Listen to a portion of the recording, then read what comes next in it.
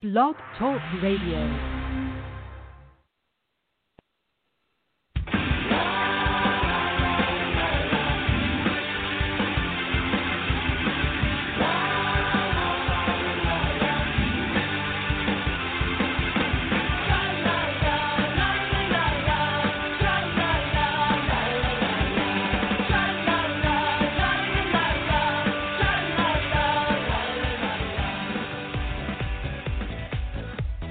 Welcome to the Left of Straight Show with your host, Scott Fullerton, as we discuss everything under the rainbow sun, from LGBT issues to foodies, entertainment to books. Join us as we talk to some of the most interesting leaders and celebrity LGBT guests and allies on the internet. So grab a cocktail, it's always happy hour somewhere, and enjoy the show. Now, here's your host, Scott Fullerton.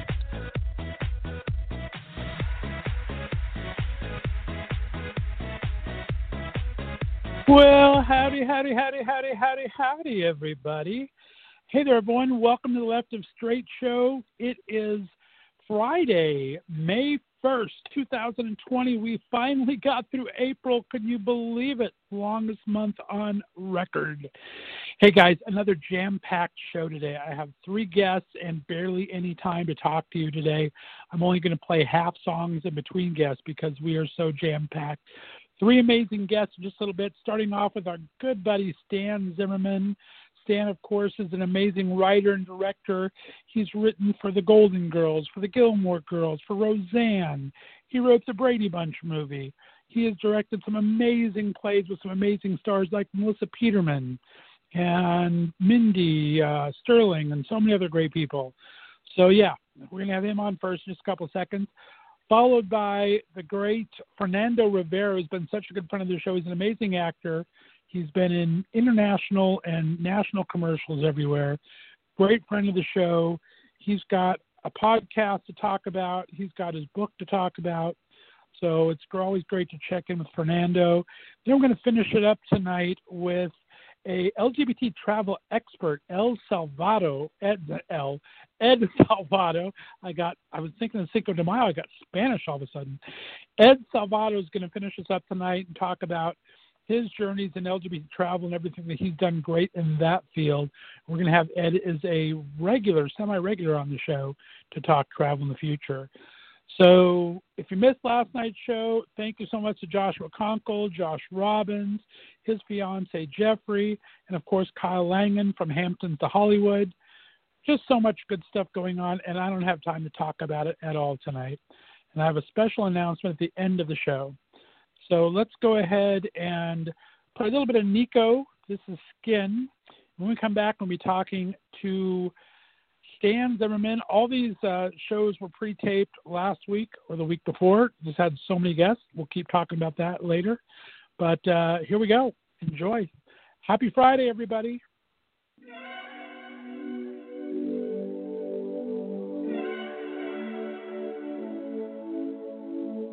I think I'm breaking like the waves on the shore.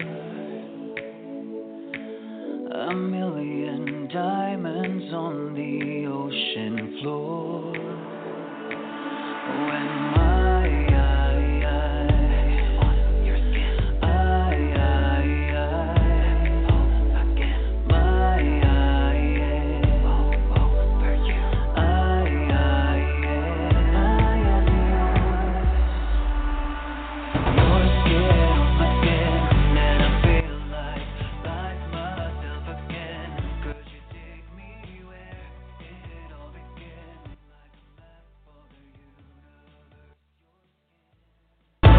All right, you guys, we are back. It is always great to chat with my next guest. He's pretty much in a 3-way tie as my fave guest with the most appearances on the show.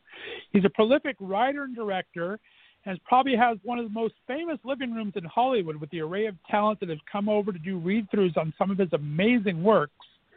He made it off the Love Boat into New York City before the lockdown sent him back to L.A., and he's taken his quarantine to do his best Willie Nelson impression of all the girls he's loved and or written before as he works on a brand new memoir. Please welcome back to the show my friend, Mr. Stan Zimmerman. Stan, how you doing, buddy? I'm doing great, but I want to know who are the other two. The other two, the other two are Del Shores and Terry Ray are the three that have been on the most, and my absolute favorite people, along with you, my friend. Well, I think we need to have like a competition, like a beauty pageant. There we go. I like it. What's your hidden talent? What's your hidden talent? Can you twirl a baton? You'll have to wait and find out. I'm working on it now. All Maybe right. that could be that could be a fun segment in Palm Springs if you do it this summer. Oh, that's true. That would be hilarious. We will have to do that. And that would be fun as hell. People could come and vote, and then but don't have a bathing suit competition. We won't do that, even though there is a nice pool involved. But maybe we can do it after dark in the jacuzzi, so we only see you from the neck up or something. the neck up, I can handle. Yes, even the shoulders. My shoulders are not so bad either. There you go. I like it. It. A little Stan Zimmerman shoulder action. That's what I'm living for. There you go. How you holding up during quarantine 2020? How am I doing? Yeah. It's been a big adjustment. It was a lot. I had a lot scheduled, kind of back-to-back projects between the end of February when I went on the first of two Golden Girls fan cruises, and then leading up to July when I was going, I still might go, I don't know yet, for 2 weeks, a mentoring writers program at a castle in France. How do you like that? Oh, my goodness. Four of my productions got postponed, unfortunately, and I was in New York working on one. We were workshopping during the week in New York, and I loved being in New York and walking to, rehearsals at a Broadway rehearsal studio, and it was very glamorous. Right. And then right when we were ready to do the first reading, Broadway shut down, and we all had a meeting, and because the rehearsal room only fit less than 50, we decided to go ahead with it and felt people wanted a place to come and have a drink and laugh. And because it was also new then, it was people wanted to come together and discuss and share feelings. And so we did that. The second reading was canceled. And I was supposed to be in New York the entire month, and I was going to be doing my Suicide Notes play right before I go at Fairfield University in Connecticut at the end of March. And then when everything got closed down, like schools, I spent over an hour on the phone and was lucky to get an airline ticket back to L.A. and home. And then here... Well, I'm glad you made it back safe and sound. I definitely want to kind of go through all these things because you had so much going on. Let's start with the Golden Girls cruise. You and our buddies Frank DeCaro and Jim Colucci were supposed to go for a week, and I kind of feel like I helped push you guys into that last year. But it sold out so quickly, you had to do 2 times. Talk about how this went. The first cruise, there were 600 Golden Girl fans on there, and which I didn't know. I thought it was going to be the whole ship. But then I learned that the other part of the ship was actually a bikers group, which seems like a Golden Girls. It seemed like a Golden Girls episode right there. Maybe that will be done when they make the movie of the Golden Girls. And my new idea is that I think Cher would be a good B. Arthur, Dorothy. Anyway, so that was just, I met so many great people, and it was just really interesting. And people thought, it'd be only a certain demographic, but it was literally all ages, men, women, from all over. And they were just so lovely. And then we had literally 2 hours when they got off the ship, and then we had 1,000 Golden Girl fans come on for the second, and we went the same route. It was Miami, Fort Lauderdale, Miami, Key West, and then Cozumel. And I just heard so many great stories. It was very interesting. A lot of people, there was like, is it okay if I tell you, what the show meant? To be able to hear how they connected to that show. So many people talked about, whether they watched it with their grandmothers or their mothers or family members. It was such a communal experience, or it got them through really difficult times. Or one woman said that she was dealing with cancer, and she had a setback, and she didn't think she'd be able to go on the cruise, and all of her friends bought the ticket and came on the cruise with her. But right before, she had to have an operation, and she wanted to listen to a Golden Girls episode as she was being, during the operation. And they said, you can't bring in any, headphones or anything because they're not sterilized. So right. She just started crying. She started crying, and they wheeled her in. And then when she looked up, the entire crew in there, the anesthesiologists, all the doctors and nurses, started singing the theme song to her, "Thank You for Being a Friend."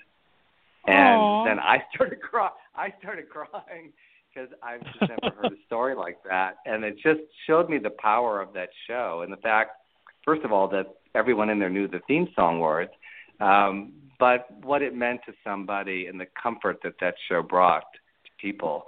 And I could have heard stories all day long. It was just a wonderful group. That sounds so great. I love hearing that. And for those of you that don't know, I didn't do an introduction because, like I said, Stan's been on here more times than God. Stan is a prolific writer of the Golden Girls and the Gilmore Girls and Rosanna. We're going to talk about that in his book later on. But, yeah, you were kind of pivotal in that first part of Golden Girls, and it's so great to be able to connect with those fans like that. They are planning a cruise next April.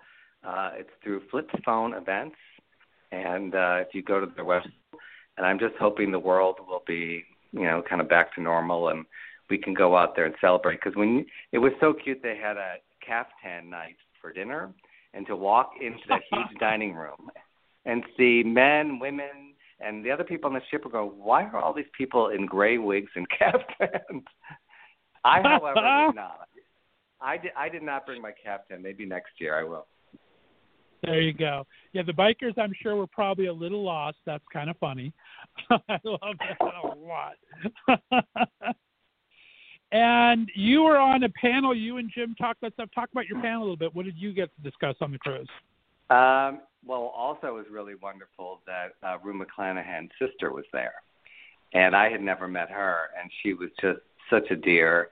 And, it was just really wonderful to be – we did it in this big theater that probably sat 1,000 people, and Frank DeCaro hosted it and asked us questions. So it's always fun to be on a panel with Jim, and because he wrote that spectacular book.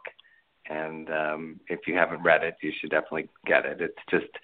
It's everything you ever want to know about Golden Girls, and it's just beautifully done in the pictures, and it's heavy, so you could actually use it, to build up your biceps at the same time. I believe there was also someone from the diner, too, that was there, right? From the diner? Oh, yeah, Golden Girls Diner? Yeah, so I actually went to the diner when I was in New York a few years ago. They opened a Golden Girls Diner way up near Harlem, actually. And I went with my friend Michael Urie. I took him up there. And we get off to the subway. We walk in, and the spookiest thing happened. The guy he knew I was coming that day, but I didn't say what time of day. We walk in. Literally, as I walk into this cafe, my episode appears, the beginning, on their big screen. Goodness, that's crazy. How is that possible? Were there cameras at the subway stop? I don't know. Big Brother really is watching, huh? That is crazy. So I think there definitely was a spirit or something around there, and the guy that started it was very close with Rue McClanahan, so he got all of her clothes. So they had just tons of memorabilia there. I was sorry to see it close, and I hope that they can reopen it or do something with it because it was such a great idea. Right. Well, speaking of your buddy Michael Urie, last Sunday he did such a phenomenal job with Buyer and Seller again that people that missed it when he originated, I think, in New York, got a chance to see. How fun was that? Well, he's so great in the part. I remember he was actually staying with me in Hollywood when they gave him the script and he was going to do it, and then I went to see it off Broadway. It was very funny because he said, well, when you get a ticket, just don't sit in the first row. I was like, okay. So I got a ticket way literally against the wall. I get to the theater and they said, oh yeah, we changed your seat. And it was literally in the back row. And I said, Michael, why don't you just put me across the street? It's not like I have like a crazy laugh. But so I always kid him with that. So and then I got to see it opening night here in L.A. at the Mark Taper, and I mean he's just so great in the part, and it's a one-man show, so he's got a lot of lines to learn, and he does it beautifully. So hopefully everybody can get to see it. There you go. I wish they taped it. I don't know. I know Broadway World did it, but I don't know if they taped it. I wish someday they might. No, but they're talking about doing it like, because he did it in his living room last week. Right. But they are talking about doing like a real filmed version, where you have an audience that could laugh, and I think that would be great to have it, recorded for the rest of the world. That'd be fantastic. It's done with some great plays, and with Broadway HD doing so much great streaming now, that would be a fantastic thing to do. Who knew that we would be watching all those shows now? Exactly. And I mean, the whole world of entertainment, I'd like to get your perspective for just a brief moment here, because I think this whole pandemic is going to change the world of entertainment as we know it, from live theater to live concerts, obviously, where people can't gather that much. It's going to take a couple of years to get back to a different way. And I think entertainers and different people are learning how it is to connect with the fans more directly, as you say, from their living room. Are you scared about that? Are you excited about that? What do you think is going to happen in the short run here? Well, being a Libran, I go back and forth. I mean, 1 minute I'm literally within a span of a minute, I get very depressed and think that live theater will never happen again. And then I think, you know what? People are going to be so hungry to get out of their houses, they're going to want to go to see something. And I've been doing a lot of intimate theater in L.A., which is already under 50 seats. And I've been telling my actors that, we as artists have to be ready to get people out and laughing or, having another experience or thinking or feeling together or talking about, where we've been and, what that was like.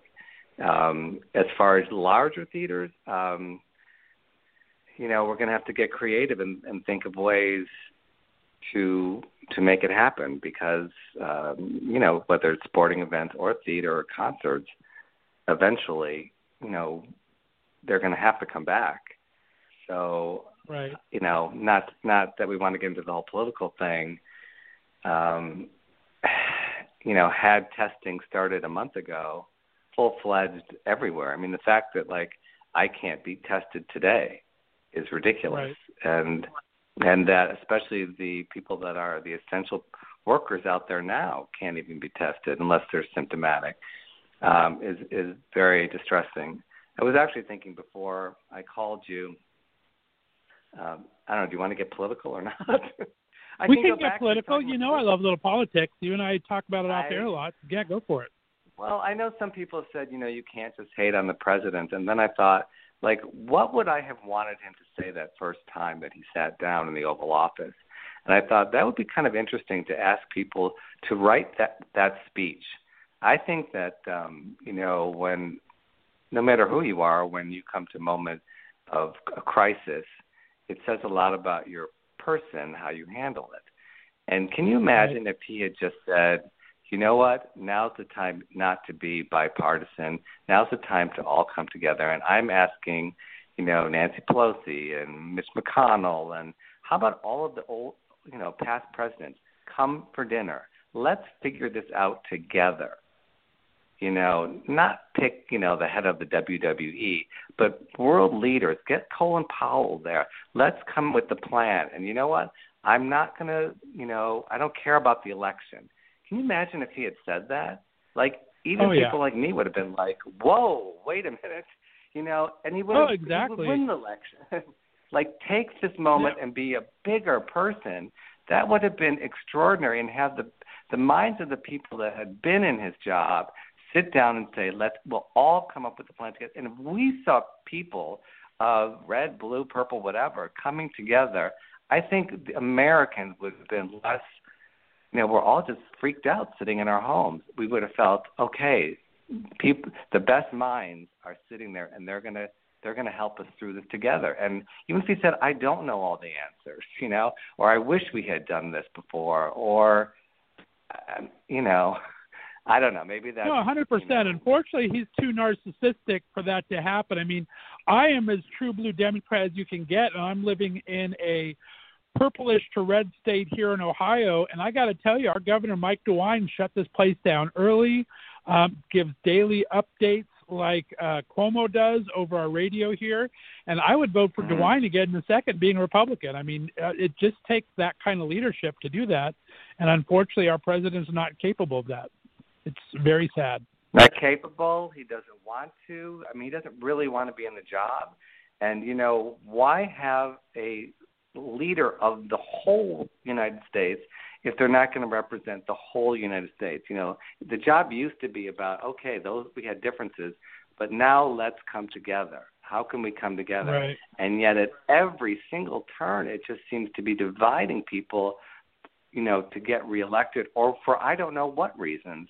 That I just don't understand, and that's what's been so difficult. And you look at the numbers of people that have died, and it's just like it doesn't seem real. And yet you go on Facebook and you see so many people that have either have passed or were very sick. As I was telling you earlier, that my mother, who lives in assisted living, tested positive. And although she's great and has had no symptoms and it's been over 3 weeks, those 2 weeks while we were waiting, it was very, very difficult. And I couldn't speak with her on the phone even. That, I just want to know, everybody. I want to know, did I have it getting off the cruise? Or, to me, knowledge is always power. And so I would have called up the Army. Like, why are we not seeing the Army come together and feeding people and doing the tests? And that's what they're there for. Well, we're going to talk Larry Van Frank in a second, but I'm hoping that you're going to get some kind of thing out of this. Once this starts getting written about, I'd love to hear your take on it, because you are the thinking man's writer as much as you are with your fun projects as well. So I am definitely looking forward to that. Let's kind of circle back a little bit, because as you said, you went to New York after the cruise, and one of the things you were going to do is your amazing Right Before I Go. And I think with this pandemic and with things happening to relatives that they can't control and not being able to say goodbye, and with the financial stress it's going to cause, we may be seeing more suicides in the future. I think this work is more important now than ever, my friend. Well, not just in the future, it's happening right now, right today. And that's another reason why I just want to keep doing the play. Whether we have to find a way to do it remotely, because they're monologues, it could be done, but telling that story and getting people to talk about it. And so I urge anybody, if you know people that are dealing with depression, check in with them. It's okay. Keep talking to people, because people in isolation, that may not have, that have lost their jobs, and may not be, a place that they can just, sit at home and, reconnect with your family. They may not have a family. They may not have a way to get food for, next weekend. So I'm very, very, very concerned about that. And I do hope that, come the fall, we can reschedule that, because we do want to also target kids in high school and colleges that are dealing with this. So I'm hoping to get it back up.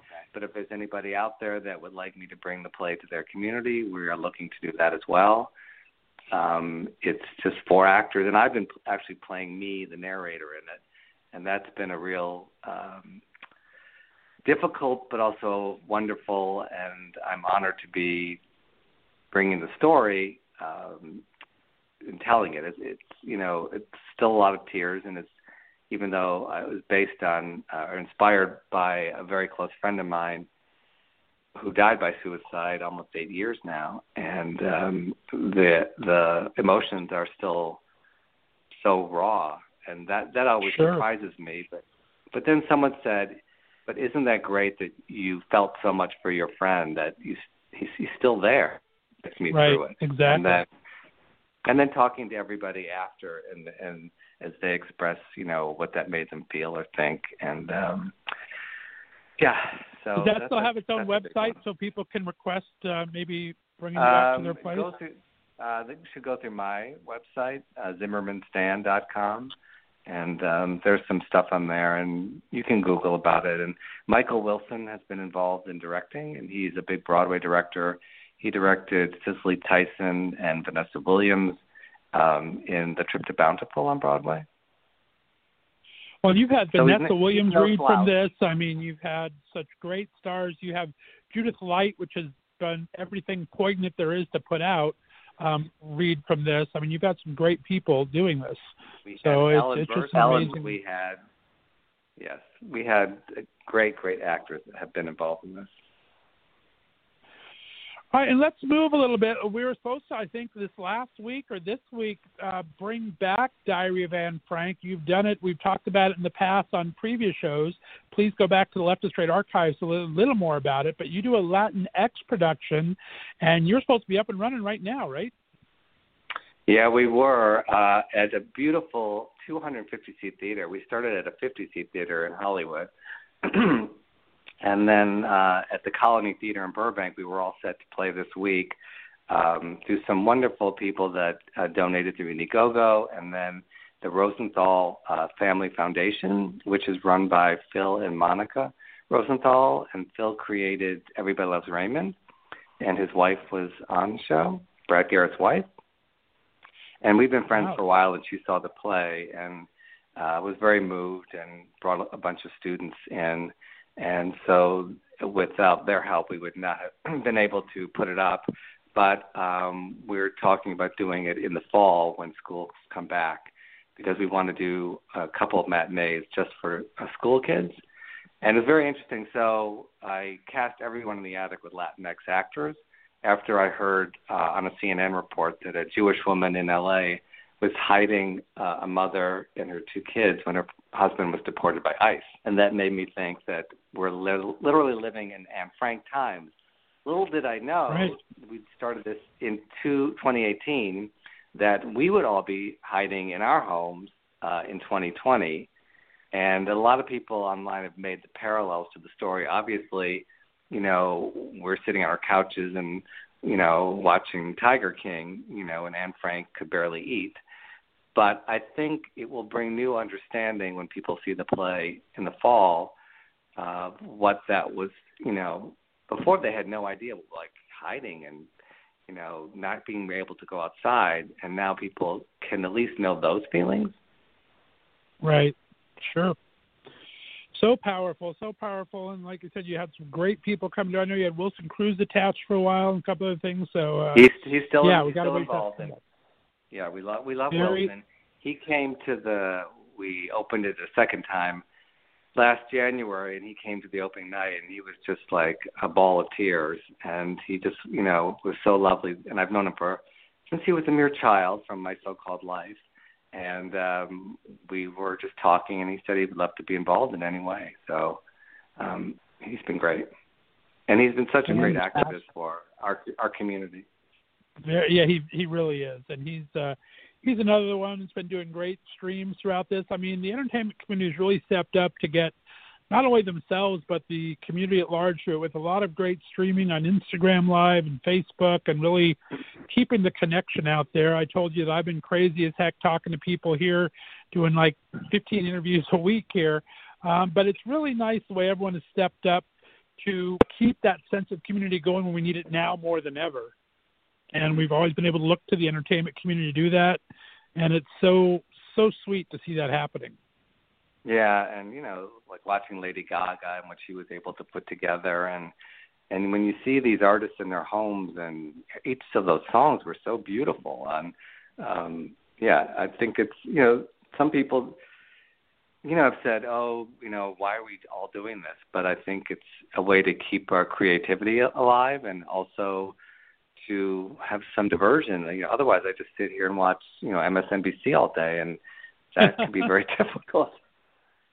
Right. Well, that's why I'm never worried about you, my friend, because as I said, that carpeting, some of those famous carpeting in LA and your thing. And you can stream your stuff all day long there. The people you can get to come talk there. So I'm not worried about you at all. And speaking of streaming, you kind of kept yourself busy with this. Go ahead. Yeah, I didn't even let, I have these readings in my living room, and I've had some amazing people in there, whether it's a play I wrote and want to hear or a play I want to revive. And I couldn't wait any longer and kind of use the experience that we're all locked away. Favorite actors, Sherry Shepard and Kim Whitley, to read a play I saw a billion years ago called A Couple of White Chicks Sitting Around Talking. And I had this crazy idea, what if we just put an X over the white? And it was a pretty big play in the early 80s. Susan Sarandon and Eileen Brennan from Private Benjamin had starred in it. And it ran and played everywhere, and so many great actors came into the show. And it's a one-set, two-character play. And I just wanted to hear it with them. And I've been bugging them for 4 years to do it. And they've been so busy running around. They do a lot of tours in their stand-up, and they do a lot of TV shows. And I finally nabbed them, and we read Act 1 2 weeks ago, and it was fantastic. And they're so funny together. And I would just love to figure out a way to bring it either a tour or off Broadway. I think people would love to see them live on stage in this very funny, and it was an important play of its day. That would be amazing. Well, we'll look for the stream on that. And you've been streaming a lot yourself, talking to people. I mean, you were out with your Stars Hollow friends. You were doing some Golden Girls stuff online with Frank and Alaska Thunder and Jim the other day. How are you liking this whole streaming stuff? Are you adapting to it well? Yes, and tell me when it's too much, and I'll just shut up. I've even done it with my acting classes. I've done it with, I got the Anne Frank cast together, and we had a Tequila Tuesday. And it is just a good way to connect with people you love and to remind them, that we all care about each other. And, when you do a play, you create these little families. And so we care about each other like a family. And especially something like with Anne Frank, we've been together for 2 years doing this play, from Hollywood to Beverly Hills to Vancouver, and so it's been very intense, and it was great to just see people. And one of our actors is in Spain now. He got stuck over there. He was visiting his mother and then got quarantined, and he was supposed to be back by now. Yeah, so, at first it was, what is this whole Zoom thing? And, now I've learned to eat a little bit before you be sipping your rosé all through the Zoom, and so you have a little food in your sip. There you but go. It is smart it is advice. Nice to see people. Yeah, definitely. I think that's one of the best things is having that connection. Very, very cool. Well, we're running out of time. I want to finish up and talk about this book proposal you're putting together and working on during quarantine. The title writes itself, basically. How is that project coming along? And share with my listeners about that. Well, it's called The Girls from Golden to Gilmore, and it's stories about all the wonderful women I've worked with, and Roseanne. And wink, wink. I thought I was going to write the proposal while I was on the cruise, because I didn't have that many activities I had to do on the cruise. I had a panel and judge a costume contest. But it was so great meeting people that I just didn't have time. Unfortunately, the good and the bad is that now I did have time, and when I got home, I actually did finish the proposal, and I have a new manager, and she's very excited, and we're sending it out to publishers now. And it was great to be able to get, how I wanted the book to be laid out. And but even if I don't find a publisher, I'm going to self-publish it if for some reason I don't find somebody. And they would be silly to pass on that, my friend. You're going to get gobbled up in a second. I hope so, because it would be nice to just have a big company behind it so that they could get me out on the road, and it'd be great to meet people and be able to share the stories of, what my experience was working with so many great women while they were, pioneers. I mean, the fact, that as a mere child I was, getting to watch, B. Arthur and Betty White and Rue McClanahan and Spaghetti, saying my words was pretty crazy. I'm telling you, I love all the people you've worked with. Every once in a while, you'll just name drop something which you don't name drop. You just talk about the experience, and my jaw drops on that. I mean, I would love to see a Marsha chapter and have you talk about Betty Thomas and her directing, and there's so many things you can talk about. It's unbelievable. I go through the whole thing, how Shelley Long got cast, all the parts about that, how I came up with the idea of casting RuPaul, although he's not technically a woman, but in that role, Miss Cummings. I get into all the stuff on Gilmore Girls and everything in between. Did I send that meme to you about RuPaul and Jan? Oh, yeah. It's hilarious. I love it. It's like my friend sent that to me the other day. I said, I got to send this to Stan. It's like, shows a picture of Ru and the actress played Jan at the table, and says, it was done after Drag Race when Jan got eliminated from Drag Race this last Friday. It says the last time that RuPaul was a fan of Jan. And it's just hilarious. I loved it. Well, it shows your scene from the movie. It's funny. Yeah, he was so great. And then when we went to do the sequel, I'm thinking it takes place in the summer. How are we going to get her guidance counselor in there? And right away, I don't know what hit me in my head. I just said, what if she had 3 daughters? And then I just spurted out Moesha, and it was like, done. It's in there. Even before we kind of knew the plot of the movie, we knew we had to get RuPaul in for that joke. And luckily it stayed in. Amazing. Well, I can't wait for this book. You're going to have to sneak me a sample chapter sometime. We're running out of time here, my friend. Thanks so much for taking the time. I know this is quarantine city and you've been dealing a lot with your mom and writing, but you're always so busy. But thanks for taking the time out, my friend. It's always great to talk to you. Well, anytime, my friend, and send my love to your mom, and I hope to see you soon, and I hope to see everybody soon. I will do that, and we are going to have a long, extended hug. We haven't got to see each other since Palm Springs last year. So before we go, let everyone know your website one more time and your social media. It's all Zimmerman Stan, so you just flip the names, and there you'll find me. There you go. Love talking to you, my friend. Stay well. I'm glad Mom is recovering well. Stay on the line for me, Stan. Stay Guys, healthy. we're going to play out. Exactly. Stay on the line for me, Stan. We're going to go ahead and play out here. We'll be back in a little bit. You're listening to the Left of Straight show right here on the Left of Straight Radio Network.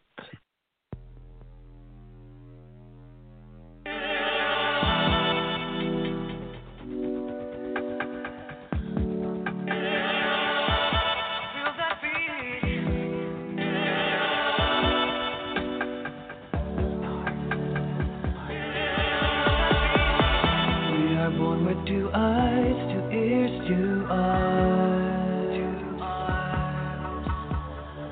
But I'm wondering why with just one heart.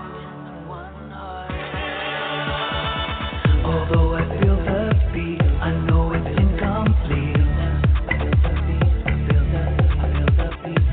But looking in your eyes, now we can synchronize.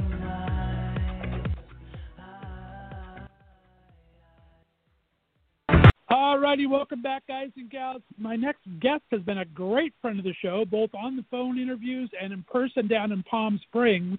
He's a fantastic actor, a great writer, and just an all-around really nice guy. He has the looks to draw you in, the talent to make you want more, and he seems to be on every national commercial I see every time I turn around lately. Please welcome back to the show the handsome, the talented Mr. Fernando Rivera. Hey there, buddy. How you doing? Hey, Scott. I mean, you just completely perked up my sheltering in place with all those compliments. Thank you. You deserve every one of them. How are you surviving Corona 2020? I'm, of course, a stalker on social media. I see you got the gym working in the garage now. Are you able to keep yourself healthy and sane out there? I mean, it is, barring everything going on in the world, in my own little world, with my, 1-bedroom apartment and my 1-car garage, I'm doing pretty good. I have definitely diverted my funds that I'm not spending on a gym membership towards building a modicum of a gym in my own place. And, hey, it's been servicing me well. I've there's very little I can do, but I can do it in many different ways. So I'm excited about that, at least. There you go. Well, I'm glad you're powering through. I mean, your social media is fun. Well, I remember you binge watching some shows. What's that one Love show? It was cracking me up watching you watch a show. I mean, how funny was that? With Love is Blind, I was just like on the edge of my. And here's the thing: I hate when people talk so much about a show. I hate it. I'm just like, no, like it's popular. I'm gonna not like it. And then of course you're on other things to watch, and so you start watching, and then you just realize, oh God, I'm sucked in. And that's kind of what happened with Love is Blind. And I've been trying to not do that with other shows, but like Tiger King, I just got finished binging that, and that was another complete just mind FUC you later. But yeah, it's been good. I mean, Netflix has been very good to me so far. There you go. I don't know if I'm ready to see the lost episode or the extra episode for Tiger King. I barely made it through the first 8 episodes. That is such and it's like 40 train wreck you can't turn or... away from, right? Oh my God. And the end of every episode, you're just like, wait a minute, I did not see this coming at all. Wait, we didn't even talk about this. And then it just, completely starts you to get hooked for the next one. It's good. It's good TV. It's good directing. It's good TV. It is. I mean, the last 2 episodes, it's like, are you kidding me? I don't even understand where this guy came from. We saw him for 2 seconds in like episode 3, and now he's the big bad guy, informant or something. And I kept seeing memes about Carol Baskin. I'm like, who is this Carol Baskin? And I watched, and I'm like, oh, she's a tough bitch. You gotta watch out for her, because she will kill you with the most kindness you've ever felt in your life. And it's so creepy, because it's like she is really doing good as a guy that likes Animal Conservatory. I applaud her for what she's doing, but it's like she seems, the way she was kind of ripping off her employees a bit and things like this, it's like, I don't know if you're supposed to be a villain or not, but you're getting really villainous to me. It was hard. She's just too calm. I was conflicted. I'm like, ooh, yeah, it's like I do not trust somebody who speaks too calmly, because that I need you to show me your ugly side, and then I'll trust you. So it was a nice, fun ride. But what are you watching? Well, how are you passing? I mean, you're busy. You're constantly interviewing people. I'm busy doing a lot of interviews, but I do like a little binge, my friend. I'm a superhero kind of geek and nerd. I don't know if you've seen it yet. Have you seen The Boys yet on Amazon? I saw maybe the first 2 episodes months ago when it first came out, and I kept meaning to get back to it, but I didn't, because I was watching it with a group, and I kept thinking, we'll watch it as a group, but we never did, so I've kind of fallen off. I have to get back to it, but I loved it. It was good. It is the craziest anti-superhero series I've ever seen. All the superheroes are kind of bad guys a little bit, and it's just really wild. I thought it was I fell in love with it. It's like it's 8 or 10 episodes. They have a second season going to drop at the end of this month. That Chase Crawford guy from Gossip Girl has totally redone his whole body and look and everything, and he looks amazing. And then just the storylines themselves are fascinating. So I saw that, and then you would like I'm Not Okay With This. I haven't heard of that. What is that? Oh yeah, it's right there in the superhero world.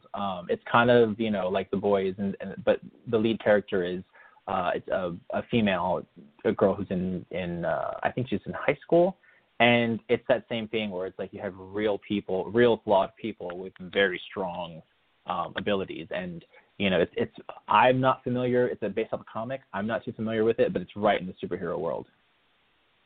I'm Not Okay With It. That is going to go on my list, my friend. Thank you for that. Mm-hmm. Yeah, there's a lot of great content out there. I mean, between it, right now, really, honestly, I've been doing so much streaming. There's so many great streaming things going on right now. We got Broadway doing a lot of streaming stuff. We have television actors doing a lot of streaming stuff. We got fitness people doing streaming stuff. It's just there's great content. What do you think is going to happen to the nature of the entertainment business? I just see this as a huge, monumental shift that I don't even know how it's going to play out yet. Have you been thinking about that at all? Constantly. It was even before this all worked out. It was getting more segmented in terms of who's producing what, and the big studios are kind of becoming a little, I guess, irrelevant when it comes to making content that can reach wide audiences, because we have streaming services that can reach anyone. And it's like when you look at what's going on TV, some of the shows, like Saturday Night Live, for instance, they had to do everything webcam style and kind of influencer style. And, I mean, the talent is still there, but without everything to dress it up, they're at a huge disadvantage that they weren't at before, which takes some getting used to. But then you have these, YouTubers who, I mean, I'm not big into YouTube celebrities or YouTube stars. It's kind of not my world. I do stuff just to mess around, but, like, I'm not, trying to have an ongoing show or anything.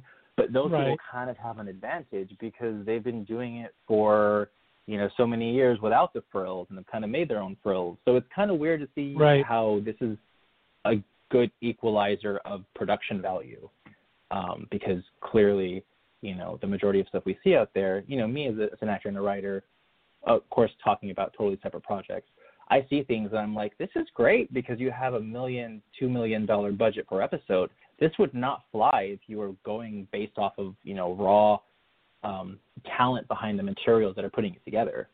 No, very true. And we'll talk about your writing in the books a little bit, but you did kind of foray into podcasting, talking about your book, and I loved the name of it, Blood, Sweat, and Silver. Talk about that. Was that a good kind of getting your toes dipped in the waters of creating your own content like that, or how was that experience for you? Well, I mean, it really was because, I mean, I will also hand it to you. It is not easy to have, the materials together to put a successful podcast together because if you wanted to have that quality, it's expensive to get, to get the equipment and the mixers and to make sure that everybody is mic'd and stuff.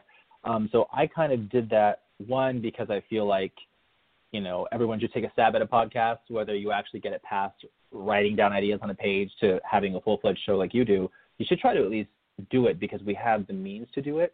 And I initially did it because I had been getting so many questions over the years as to how I self-published. And you have people who literally are like, oh, yeah, just text me how to self-publish. It's like, no, that's not – there's a process to it. So that's why I first started it with, I want to tell people step by step how I did it. Again, this was back in 2017 or 2016, the steps that I took. And, of course, it evolves at a breakneck speed. So you can take what you want from those episodes and piece it together to see how the atmosphere is like now.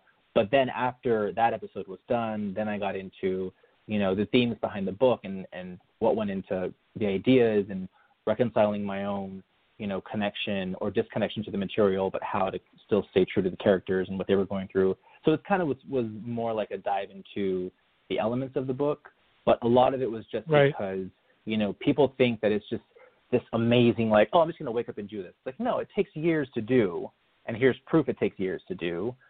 So take that information and create something, and I want to see it in 2 years, 3 years, 5 years. Very, very cool. I like that a lot. Podcasts are an interesting animal because, like you said, everyone should, I think, try one. I think there's a lot. The big thing right now is true crime. Those are blowing up like crazy. I think there's 40 of the top 50 podcasts. True crime right Stranglers. now. So, yeah, exactly. So it's very interesting to do, but you're right. It is a lot of work. As I was saying, I have like 20 interviews going on right now because everyone's out of work right now or just trying to do their own thing. But it's not quite as simple as it looks. But I'm impressed that you did the whole 9 yards with the being in Northeast Ohio. It's not the entertainment mecca of the world, which is where my podcast focuses. So it has to be done by phone, and we don't always get the best quality, but we get the best guests, is what I like to say. So I appreciate you coming on. Oh, thank you. Well, thanks for having me. And I was going to say it's ironic because so much content or stories take place in Ohio because it's kind of, it's the signatory middle of nowhere kind of place.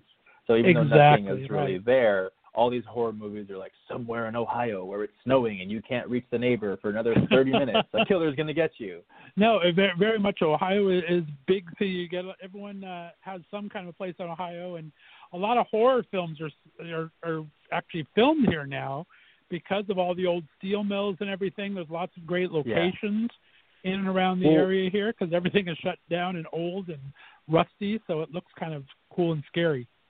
What's funny is one of the first features that I wrote is it's a clown like slasher horror movie. It's kind of like an homage to Clown House and Halloween. I had it take place in Canton, Ohio, because a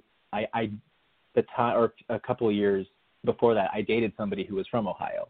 And I was just like, what city in Ohio is not very well known, but, but people would get it. And I, just chose Canton. Sure, why not? So it's kind of, it lends to that atmosphere. That is very cool. Yeah, Canton's only known for the Football Hall of Fame. Other than that, you would have no idea unless you're a football fan. You have no idea where that's at. Yeah. There you go. Very cool. I want to get back to your book, though. I mean, we've talked about the after living. We've got a couple of great interviews on it, and those people that want to learn a little more about it, please go check out the Left of Straight Show archives.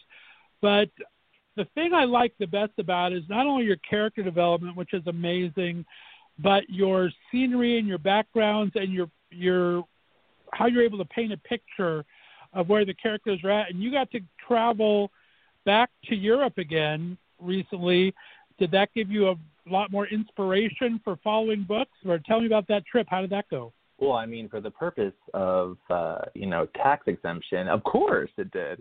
But no, I actually did go back to, I went back to London and just kind of got a feel for the areas a little bit more because, before you're kind of just taking in as much as you can and seeing what sticks when you finally get back to your computer. But this time, I had been to a lot of places. I knew where I wanted to take some of book 2 to.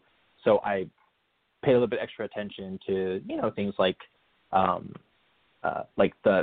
Abbey and stuff, Westminster Abbey. And I did travel to Scotland and had a blast in Dalkeith, which is right outside of Edinburgh. So one of the characters was from Scotland, and so I kind of want to, give a little shout out to Dalkeith. So it was cool. It's nice to not be a total newbie or tourist going back to it. And I also looked for representation over there. I took 2 meetings with 2 agencies. They were very interested. The only problem is that, of course, the whole visa paperwork is a nightmare, and you kind of have to get work to get a visa, but you need a visa to get work, so it's that whole catch-22. But gotcha. I definitely would love to take some career opportunities over there should they arise. They do some amazing work over there. I mean, it's very, I guess it helps that it's funded a lot of places by the government, even though there's a lot of private filming as well. But it just gives some opportunity for some great exposure, and you can't beat the sets and everything over there. It's pretty exciting stuff. My mom loves anything English, British. She subscribed to that BritBox for all the shows and everything. She loves it. Oh, yeah. My mom lived in England for about, I think she lived there for like 12 months, 14 months, lived in London. Okay.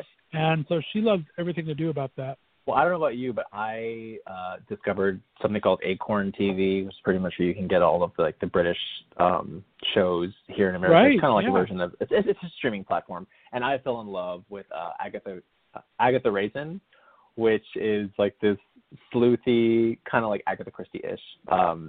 She's this woman. She's played by Ashley Benson, who's a very notable actress over there, and she's Scottish, and it's just like so much fun to be in like the high class society and solving murders as you're baking a quiche for the the church competition. It's like it's really cool stuff. But I really enjoy British television too. Nice. And I don't know if it's on Acorn or if it's on Prime, but there's another one set in Australia too that is this, God, what's her name? I know her first name's Franny, but she's like a wannabe detective, and it's it's set in the 20s, and the costumes and the cars and everything, it's just gorgeous to see some of the period pieces done there. I love that stuff. Let's talk for a second. I want to go into, we talked a little bit about, it's easy about your commercials because I told you last couple of times we talked that your McDonald's commercial was going on forever in Ohio here.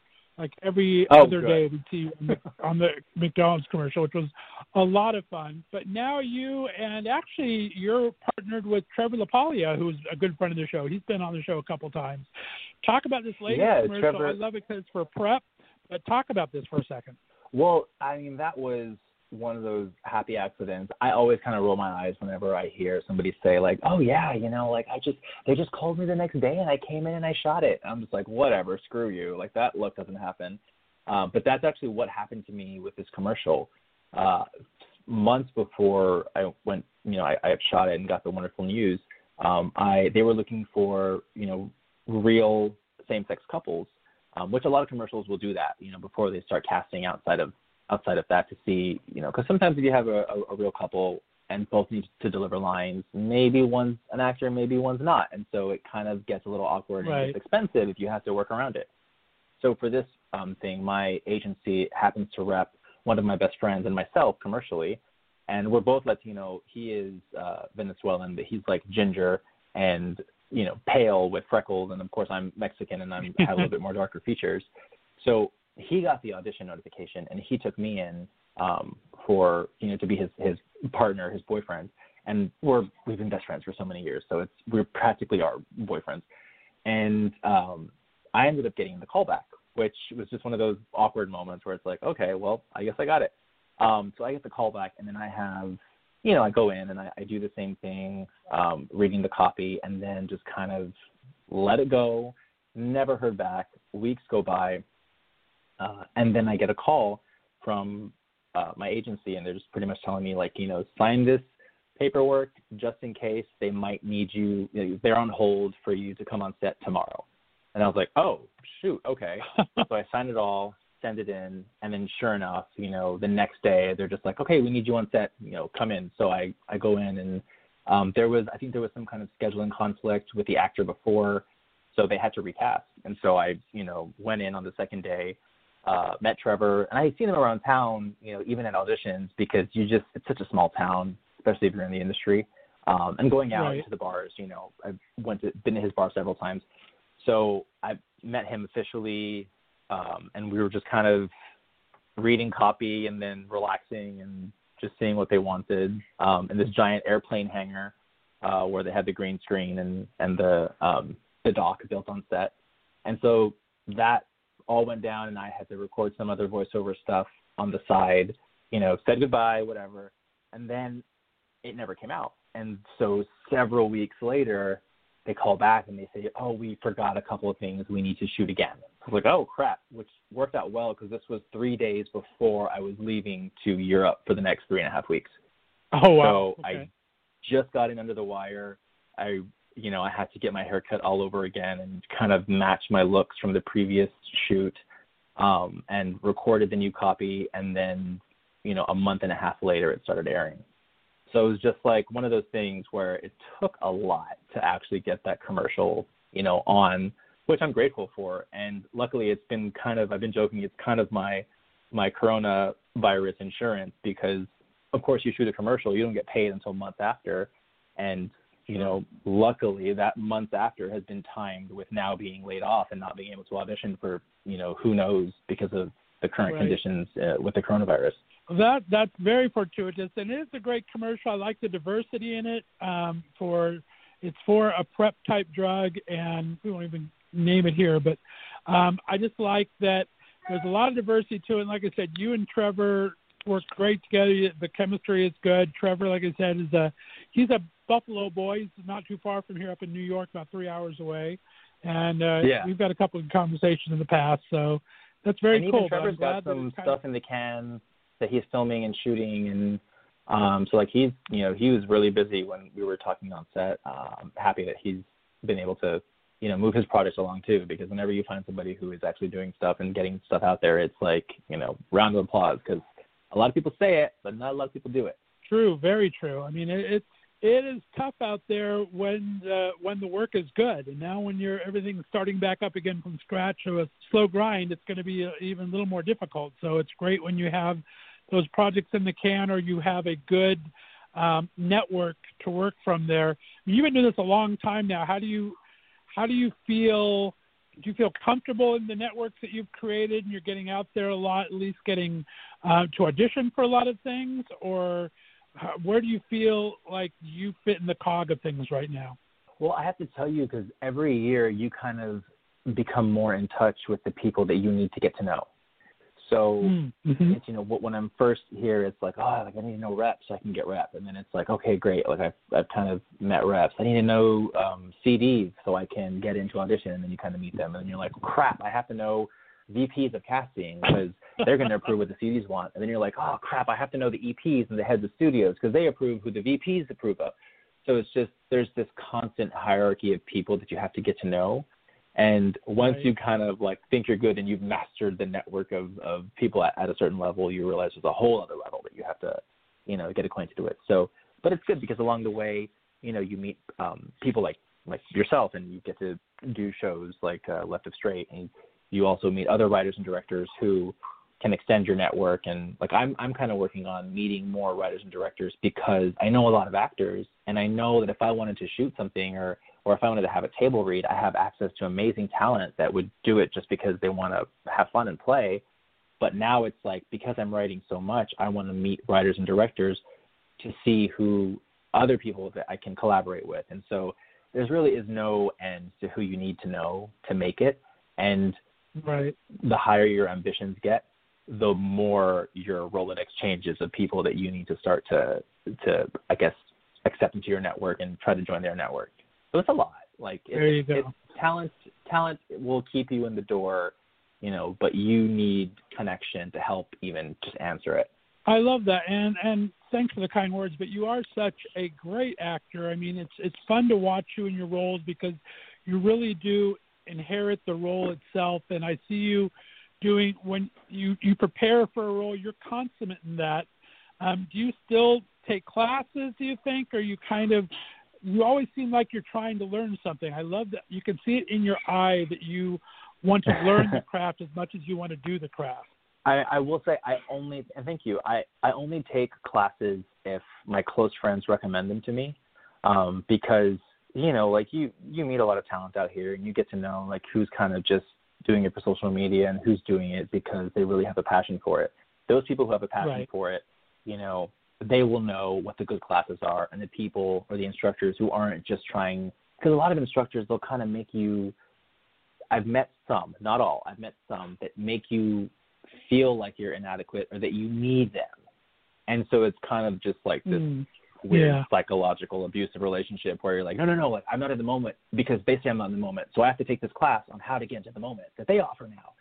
So, I will take a class. I don't stay with the same instructor for too long, because then you kind of just get used to that style, and so you just jump around. Exactly. But I've taken some really great people. I don't do it every month because it is expensive.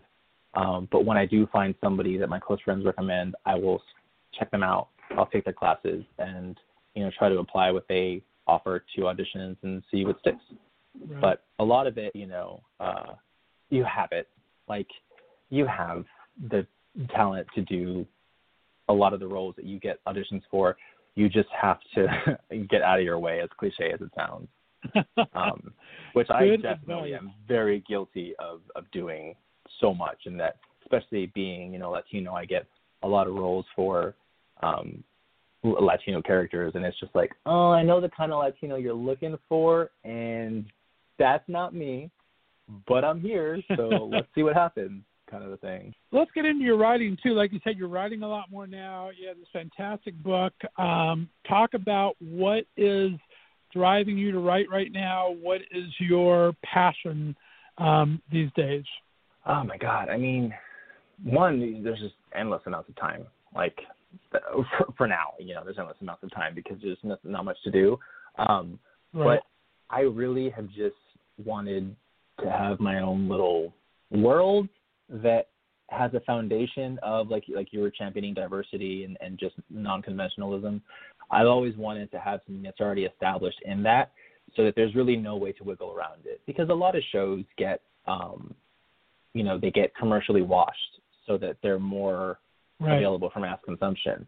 And luckily, because of streaming and, going back to the whole Netflix thing, like, we don't have to be so commercially acceptable because there are so many niches and so many algorithms that will help get your material to the right people. So I've always focused on, bringing a lot of where I come from to my writing, and I'm very passionate about my family. I'm very passionate about religion. I don't always love the two, at the same time or for long Right. stretches of time, but I still have that passion, and they're so part of my life that I just feel like, it's something that universal we can all connect to. Like, all of us have some kind of a connection to religion, whether it's positive or negative, and to our families, and to people that we've loved. And, so I just try to really help people see how it's experienced and influenced my life, and then kind of put it on paper. But like the idea has to speak loud enough to you that makes you want to write about it. And with me, you know, the whole fantasy realm and like the whole vampires and comical but yet twisted family dynamic, like that really speaks to me. So it makes me want to write more. I love that. And if there is such great hope out there, I mean, when you have niche articles like One Day at a Time with that Latino bent now and getting picked up by other networks, and you see different things kind of coming together, I think the diversity is being honored a little more now than it has been in the past. Mm-hmm. So there is hope, I think, out there, right? There definitely is. And also, you know, there's it just depends on who's the executive producer, you know, who's going to, because really in the end, as sad as it is to say, you're going to watch what the money pays for. So whoever is bringing the bucks to, you know, the studio or to your production, you're going to see things that are more through their lens than through the original creator. So right. What do we do then? Then we have to make sure that the creators get the money, that the creators, you know, are the ones who are calling the shots, because that's kind of where, you know, it's going to affect how shows like One Day at a Time come out. I mean, I love like Justina Machado. She's just, I saw that and I just got even more in love with her. She's just one of my favorite Latina actresses out there. Such a good actress, so good. And it's great to see Rita Moreno back and everything. Just the whole cast is amazing. But talk about last project we'll talk about, then we'll kind of go into a couple other things here. But I want to talk about Where Monster Hides a bit, because I just love I love that kind of genre. Talk about how that project came about. Oh yeah, I mean that was, I don't know if I talked about it when I was with you last, but so Where Monster Hides, that came out of really a love that I have for horror movies, The Shining in particular. And there's a particular scene in The Shining where, you know, the shower lady is kind of all sexy, and then you pull back the curtain and it's like this ugly monster. So that was kind of the idea that made me want to write Where Monster Hides, that whole idea of just isolation. And really, I mean, that's really what the scariest part of everything is just isolation, because you have no one to help you, and you don't know if you're tricking yourself or if there really is somebody out to get you. Right. So that came about. It was a really quick write, and I filmed it, a short film in my apartment, you know, for $1,000 budget, tried to pay as many people as I could to work on it. Skeleton crew, got that out. It won in several festivals, 2 abroad and 2 domestically. I got distribution for that through some platforms, again, horror streaming platforms, which is really cool. And I always wanted to adapt it to a feature film. And so luckily in the last several months, I've been able to do that. And so the feature film, of course, is about, you know, kind of has the same elements of Where Monster Hides with the book and the monster and the kid. But, you know, the kid is all grown up now and he's a father. And so it's really, he's kind of passing on his fear of the monster to his child unwittingly, because he's using, I don't know if you're familiar with who the Cucuy is, but he's like the Mexican boogeyman. And I mean, he's in Latin cultures, he's called the Cuco, the Cucuy, you know, depending on which culture is specific to you. And in Mexican culture, he's called the Cucuy. And so we say, you know, to kids, well, if you don't do this, the Cucuy's going to get you. And so, of course, the kid just like flips out, does what he needs to do, and your parenting job is done. And so that's kind of what happens in this book, in that this, you know, young father is kind of at its wit's end with his kid, trying to curb his behavior. And so he tells his kid, you know, if you don't do this, the Cucuy's going to get you. And he actually starts to see the Cucuy before his kid does, because he kind of reenacts that part of him that was scared of it. And so it's kind of like a, you know, a hysteria that gets unleashed in his family. And he has to conquer his own insecurities and his own fears in order to help it go away. And he can only do that with his kid, because his kid, in essence, is kind of like a manifestation of his insecurities when he was a child. So it's just that whole idea of passing down tradition, but that tradition can also be an insecurity, and it can also be machismo, and it can also be, you know, homophobia. And that's kind of where the short film unravels into a feature film, which I'm going to start pushing around to other directors and producers and see what happens there. That is amazing. Very, very cool. I like that. Good luck on that. And there's definitely Thank you. And there's like a huge LGBT. I mean, it's all about, you know, LGBT, the culture and the homophobia and the, you know, heteronormative ideas and stuff like that. So that's kind of where I'm putting my own, I guess. And it's a big Mexican family, so. Well, let's talk about some future projects here. We'll wrap this up. I want to talk about, you started a little clothing line last year with Amanda Chaparro, Iron Faith, that kind of combines a lot of your personality as well. It looks like that's going to be starting up again. Talk a little bit about that. Well, I was dead set on, you know, ramping up production for new material for Iron Faith this year, and then all this stuff happened. And, of course, a lot of, you know, garments and stuff have to ship from overseas. Right. And it kind of put a standstill on all that. So, you know, I do have some inventory that I can still push, which is awesome. It's not online because we don't have a complete size run. So I don't want to, you know, have this wonderful website and then you can only click 2 or 3 items within a product line. Right. So, yeah, I'm waiting to see what's going to happen with, I guess, the whole situation of small businesses and fees and, you know, production, because what I'm going to do this time around is I'm going to print the stuff myself to help with cost control and also to just, you know, contribute to the brand that I've owned for so many years. But of course I can't do that in somebody else's studio because of social distancing and, you know, it's not an essential business. Of course, it's not open. And I can only remind build everyone so the many things concept in my behind it. garage. I like the concept behind the whole brand. Talk about that for a second. Yeah, well, it's really easy to picture. So the logo for the brand looks like the table of element for iron. So it's a square, and inside the square is a capital F and a lowercase e, which, of course, Fe is the chemical symbol for iron, which is where the iron comes from in the brand. But in Spanish, faith is pronounced fe, so it's spelled Fe. So Fe, of course, is the chemical symbol for iron. It's also the Spanish word for faith. And so that's where Iron Faith comes from. And it has no religious affiliation just because, you know, as I've already talked about, everybody has an experience with religion, positive or negative. So I don't want in any way to just be like, this is for Jesus and you better wear it for Jesus. So it's one of those things where it's like, whatever faith is to you, you know, we respect it. And all faith is an unyielding belief in something that you cannot prove. And that's as far as it needs to go. I just like the combining of the culture and the workout. I think that was I thought significant, and that was very cool. Yeah, because you want something that, you know, your people can you give a little wink to, and it can be like their own, you know, little thing. Oh, and I wanted to talk about one of your new projects, Come In. I've talked recently with Michael Varrati that's done so many great LGBT horror type things. Talk about this project for a second, if you can, Fernando. Oh, yeah. So Come In was this really fun project that two of my close friends, Tim Murdoch and Matt Emmert, they're both co-producers. Matt directed it, and they both star in it. It's a, you know, really fun gay slasher that kind of is a cautionary tale about hooking up on the apps anonymously, because you kind of never know, you know, what's on the other end of the app.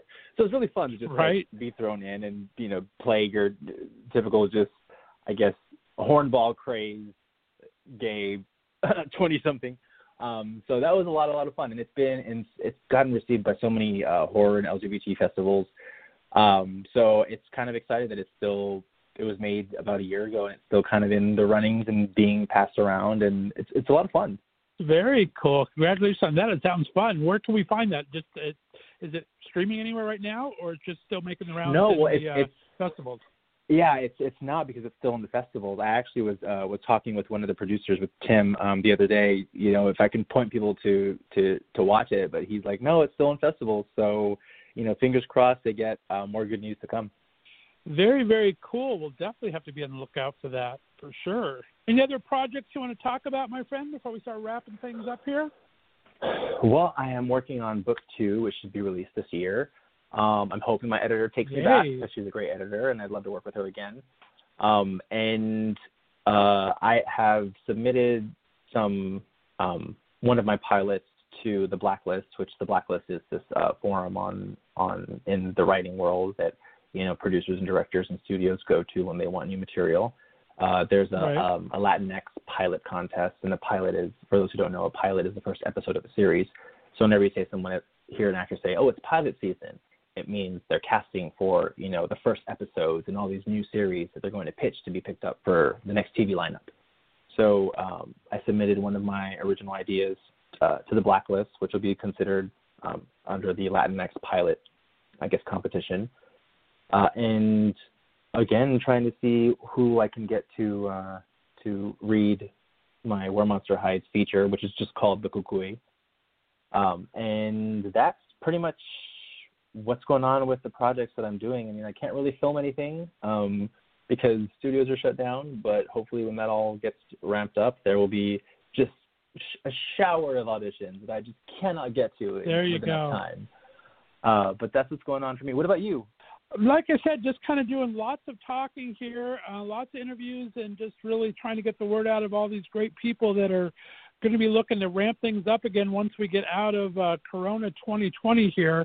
I'm going to hopefully go back to Palm Springs. We're still not sure about that because the resort that you've been to, they're not even open again until June 10th.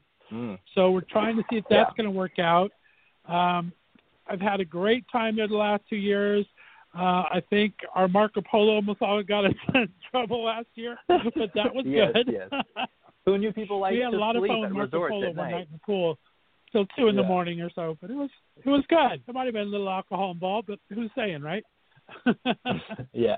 Not And for before you. I forget, because I'm so bad at this, but before I forget, so the projects that we've been talking about, my book, The After Living, which is based on the idea Jesus Christ was the first vampire. You heard it right. You can get that on Amazon. Just search The After Living. I narrate the audiobook, which is on Audible, and it's available in paperback and, ebook. And the short film that we've been referencing, Where Monster Hides, you can go on YouTube, Where Monster Hides search bar, or just wheremonsterhides.com. It'll take you to my website just before I forget. There you go. You got all my final questions in there, but everything except for the social media. You got everything we're going to try to discuss there. Let everyone know where they can follow you, my friend. Oh, yeah. I mean, if you want to get the most obnoxious, comments on whatever's on Netflix, go to @Rivera Fernando C, as in Catherine, on Instagram. So Rivera Fernando C. And why I said Catherine, I don't know, but that just came to mind because I'm being laughed at right now. So. Well, Fernando Rivera, you're a pleasure. I love being able to see you in person when we can and talk whenever we can on the phone. I love watching you on the screen. I love reading your books. I can't wait till the sequel to The After Living comes out. Hope you and your man have a wonderful rest of quarantine and get Thank you. Garage into ship shape, huh? I will. Oh, and one last thing. The podcast, if you want to know how to publish your own book, it's Blood, Sweat, and Silver, the podcast on iTunes and whatever platform you use. Very, very well. Well, stay on the line for me, Fernando. We're going to do a special 5 questions with Fernando. Be sure to look for that for a little bonus content. And we'll be back in just a little bit. Thanks for listening to the Left of Straight Show right here on the Left of Straight Radio Network.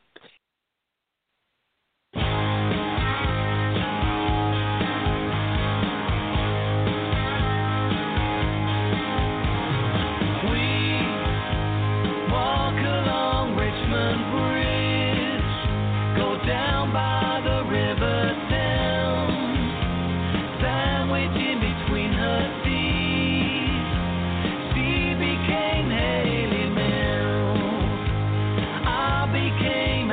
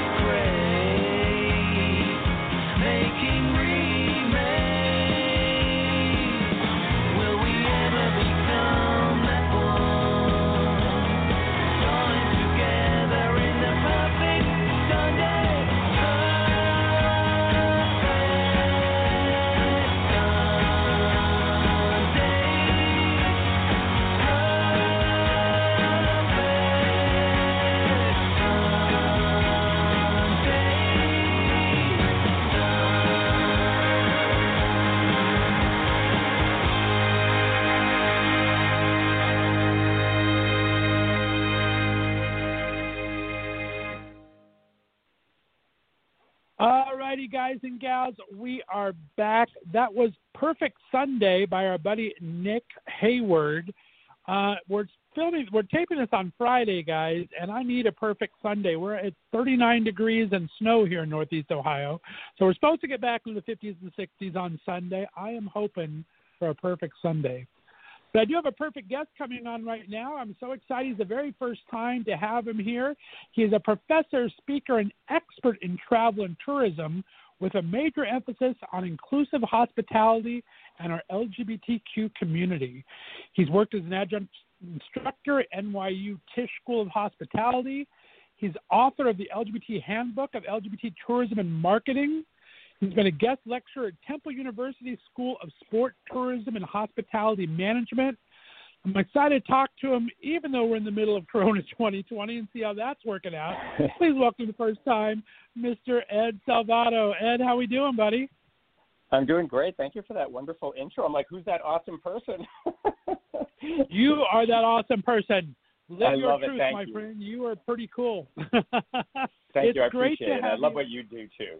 Thank you. Thank you. Well, thank you so much.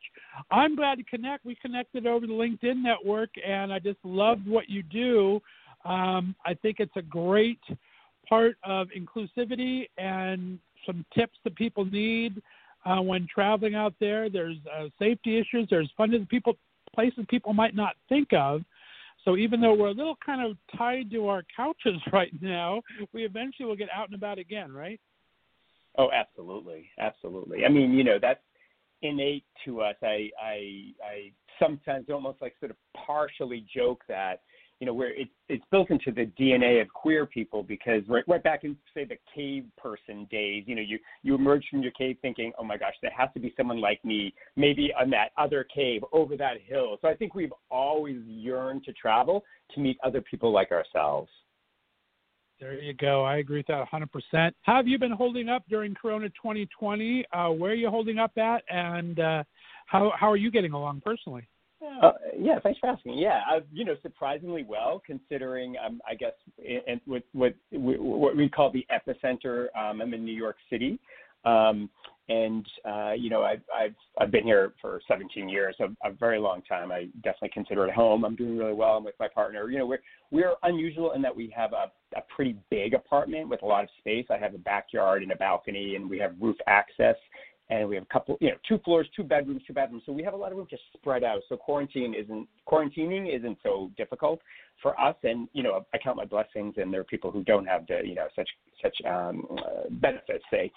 And, in New York, as scary as it may sound to your listeners who aren't in the city, you really would never know this is the epicenter unless you're one of our tireless, heroic healthcare workers working in a hospital, or that say you live near a hospital and had to listen to the sirens all the time.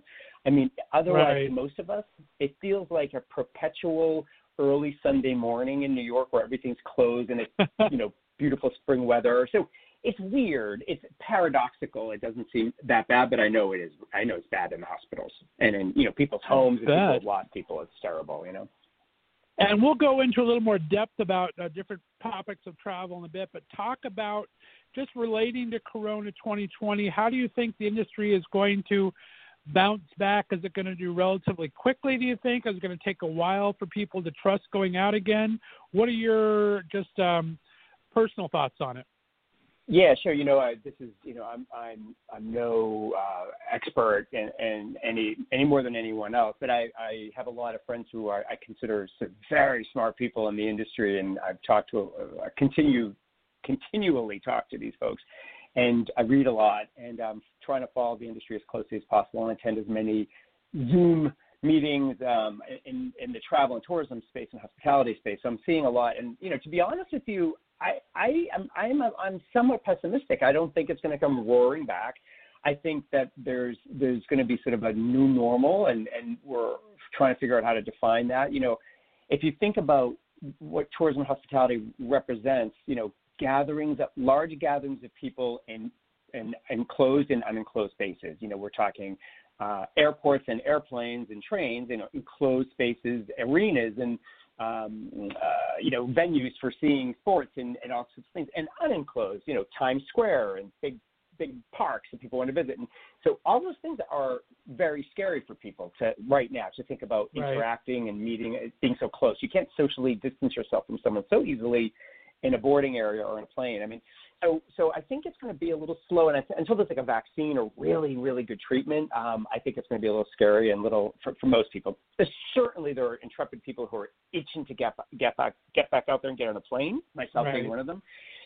But people who are in those higher risk categories, they're going to be very reluctant. I think any family with children might be, and that's the backbone, not of gay travel certainly, but of all travel. Family, travel in the summer. That's really kind of where all the money's made for most destinations. So they're going to be reluctant. I think we're talking a couple of year slog. I think I think airlines, just after 9/11, airlines reduced capacity and when they became more profitable in a weird way. Like I don't want to say capitalizing, but understanding what the new reality cost structures are. So that's why everything changed after 9/11. I think we're going to see big changes after this. I think some airlines won't exist, and I think those that do, if they have to have every middle seat empty in a plane, for instance, prices will just go higher. So that will inhibit people from traveling more frequently, more spontaneously. So there's a lot of ripple effects, and I'm not trying to freak people out, really. But I do think that on the plus side, say destinations are doing like Visit Philadelphia, New York. They're doing smart things. They're talking about right now thanking their essential workers and trying to support local restaurants. And soon they'll be really talking to drive market. I think most destinations will stop relying on, visitation from China and from far-flung places and start thinking, how do we get someone to drive from New Hampshire to Philly? How do we get someone to drive from, Ohio to New York, say? Well said, yeah. Day trips, quick overnight, quick staycations. Those are the things that I think are going to come back first, and then international travel and those other things will come back later. So I'm thinking staged and longer term, and it's going to be a real shakeout for a lot of people in the industry, a lot of companies in the industry, a lot of sub-industries in the overall travel industry. Right. No, I agree. I think you're 100% right on that. Let's go into a little bit of your background before we go into more travel-related stuff. Talk about where did you grow up, and what did you want to be when you grew up? What brought you to travel? Yeah, and how did I end up here? When I grew up in the Boston area, just a few miles outside of Boston. So we were at near the very last subway stop on the subway station. So as a young gay kid, who didn't know he was gay, who just looked for something more exciting than the suburbs that he was in, it was fun to be able to hop on the subway going to Boston. So I was early on, I was a traveler. I've always done that sort of adventure traveling, just got up on my own, just traveled around, whether it was in New York or Boston. And then later, as I got a little older and had my own job and money in my teens, I started taking my first trips. I really got by the travel bug early, but I didn't. When I was really, really young, I wanted to be like an astronaut, which is probably one of the top 10 things that young kids want to be. And later on, though, I realized, what is an astronaut but the ultimate traveler, right? So it really wasn't far-fetched. But then I went to high school locally, a big public high school. I was the only one to get in my 750-person class to go to Harvard as an undergraduate. I was a math major. I worked for a few years in the Boston area. I went to business school. I then moved. I ended up moving to Paris, living there for 5 years, and I did a little bit of work in market research, which I studied in business school. And then I was a market research for a number of years, and I just hated it. I was rising up quickly in my profession, and I didn't really love it. And I thought, oh gosh, what is it that I like to do? I'd like to travel and tell people about my trips. I mean, it was that simple and that crystal clear. And I was like, I should be a travel writer. And then one thing led to the next. Within a year, I became a travel writer, and then I moved to LA and took a job as an assistant editor of Out and About, the first travel newsletter for gay travelers. And then that was 1998. And then that company quickly got bought up in the .com, boom, bought up by Planet Out, which then merged with Gay.com, which then went public. Then I ended up running Planet Out Travel, Gay.com Travel, and then we bought Out Traveler, the print magazine. So at one point, I calculated that I was running and responsible for 75% of all gay travel content that existed. And I called myself the gay travel content oligarch. And so it was really great. And then it all came crashing down in the big economic collapse of 2008, 2009. They got rid of the magazine, got rid of my department. And then within a year, they let me go. And then I was kind of doing consulting on my own, not sure what I wanted to do, and then I partnered with my business, now former, but then just soon to be business partner, Billy Colber, whom I had worked with at Out and About. And he and I launched Man About World magazine in 2012. And within a few years, we loved the magazine. It's a great mobile digital native app-based magazine that was great, but we just couldn't kind of make it work for 2-person salary, 3-person, because we hired another person.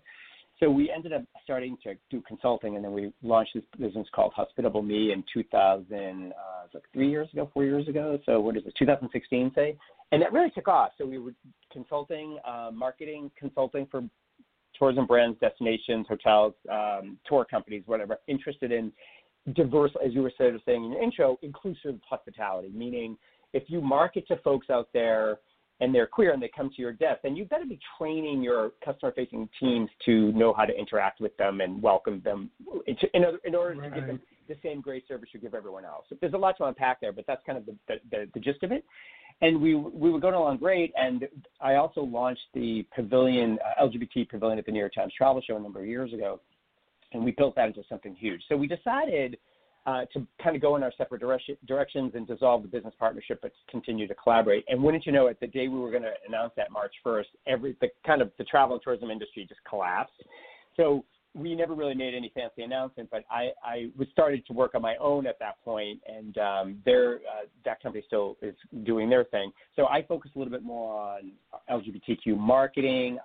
I do kind of travel safety, the LGBT pavilion at the New York Times Travel Show, and I'm hoping to continue to speak at public, conventions and conferences on the topics as a paid professional speaker on welcoming LGBTQ customers and how to really properly welcome them safely. So that's that brings us up right to the present. And I had, have a business plan, and I was executing on it, and everything seems to be going in the right direction. Now everything collapsed. I mean, there's no conferences or conventions to speak at. No destinations or hotels or anyone is doing marketing. Everyone went pretty dark. They're not. And I think even with the base case scenario, as things start opening up this year and next year, I don't see destinations and hotels and cruise big tourism mainstream brands first just targeting the LGBTQ market. I mean, in some ways they should, because it's a very resilient market. We queers will be out there traveling, like you just said, right? We love the bargains, we love value, we have disposable income, dual income, no kids. That is always true. And also, we're more spontaneous. We're more risk-averse. Risk-tolerant in the sense that we've lived through the AIDS crisis. We lived through bullying, abuse, hostility, rolled eyes, shrugs, mean looks, all that kind of stuff. We don't get that scared. Although I think this COVID-19 is a little bit of an equal opportunity fearmonger in a sense. Still, I think people will be out there quicker. And DMOs and brands and destinations probably should think about LGBTQ people in their marketing mix again soon. I just think they're going to be on basic life support, just trying to get heads in beds, right? So I'm not sure what the future of my particular industry is in that sense. But all the meanwhile, I wrote a book on LGBTQ tourism. It's a book for business, but it's also a book for educators, and it's out there in a lot of universities, and a lot of master's students have used it as a resource. It's a great book, 75 case studies, lots of interviews. Really, we brought together the smarty pants of the world in tourism, LGBTQ tourism, and interviewed them and synthesized it all. So, and I hoped at the time that it could open a door for me as an instructor. And I've always dreamed, for the past number of years, I've dreamed of being a teacher, because I think, hey, pay it forward, time to pay it forward.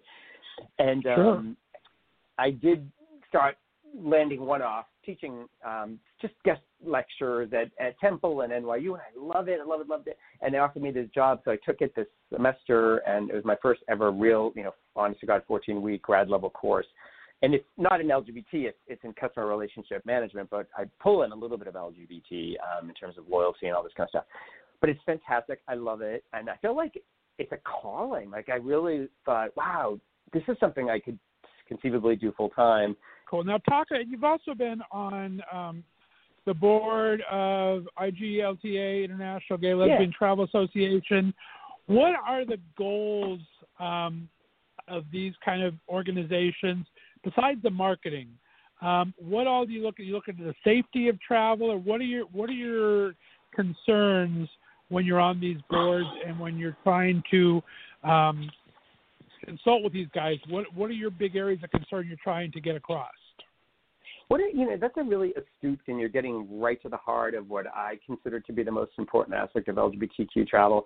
It's not, I always joke, it's not cocktails and upgrades. When you think about gay travel, you think, your friends posting with these pictures of them having a cocktail and looking at upgrade on Qantas Air and, all this kind of stuff. It's great. It's fun. I'm glad, enjoy, right? But it's really safety. That's the heart of it. And in fact, more so for certain of our brothers and sisters in our community.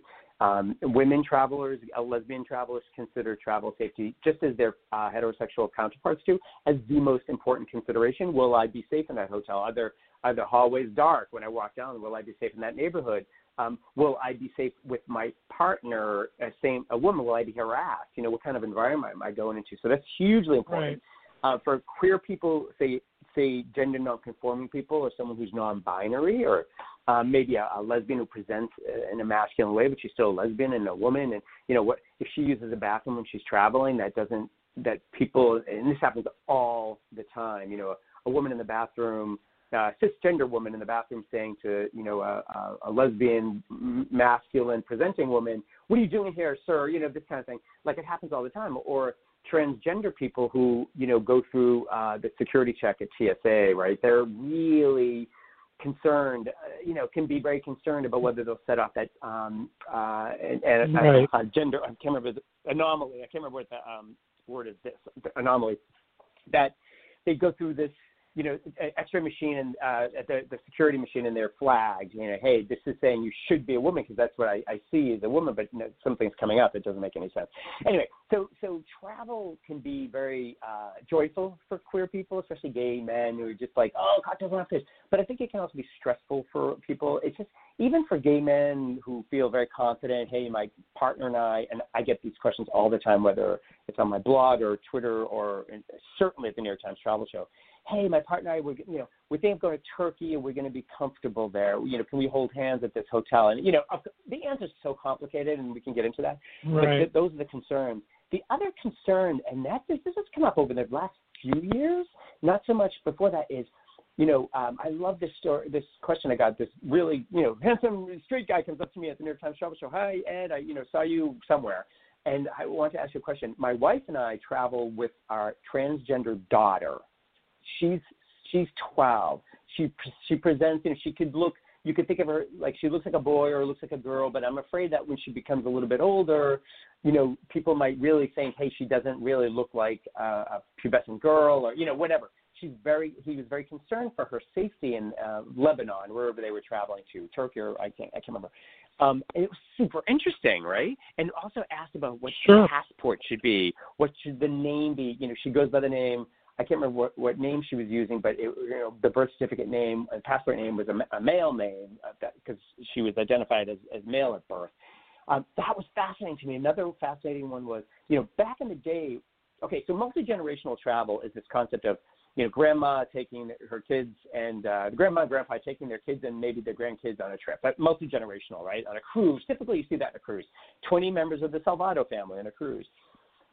And back in the day, if one of you was queer or gender nonconforming, you'd hide that from grandma. Grandma didn't want to know. Grandma was a conservative, white, older lady. She doesn't want it. Nowadays, if it really has changed so much that you see all these stories, like anecdotally, I don't have surveys, but anecdotally, the grandmother was like, I'm very proud of my transgender granddaughter. I'm very proud of my long-haired little boy who likes to dance ballet, and whatever that is, like, there's a pride now, and they don't want, even if they're from a conservative background or religion or whatever, they protect their family, and they want their family to be treated with the utmost respect, the same as everyone else would get. So you have this idea that kind of then starts percolating out to training. All this that I've talked to you starts to think about, what is the training for destinations? What are the training for hospitality providers, tour companies, hotels, cruise companies, when they're seeing people who may not conform, when you accidentally say, good morning, little girls, when it's two girls and a boy and grandma gets pissed off,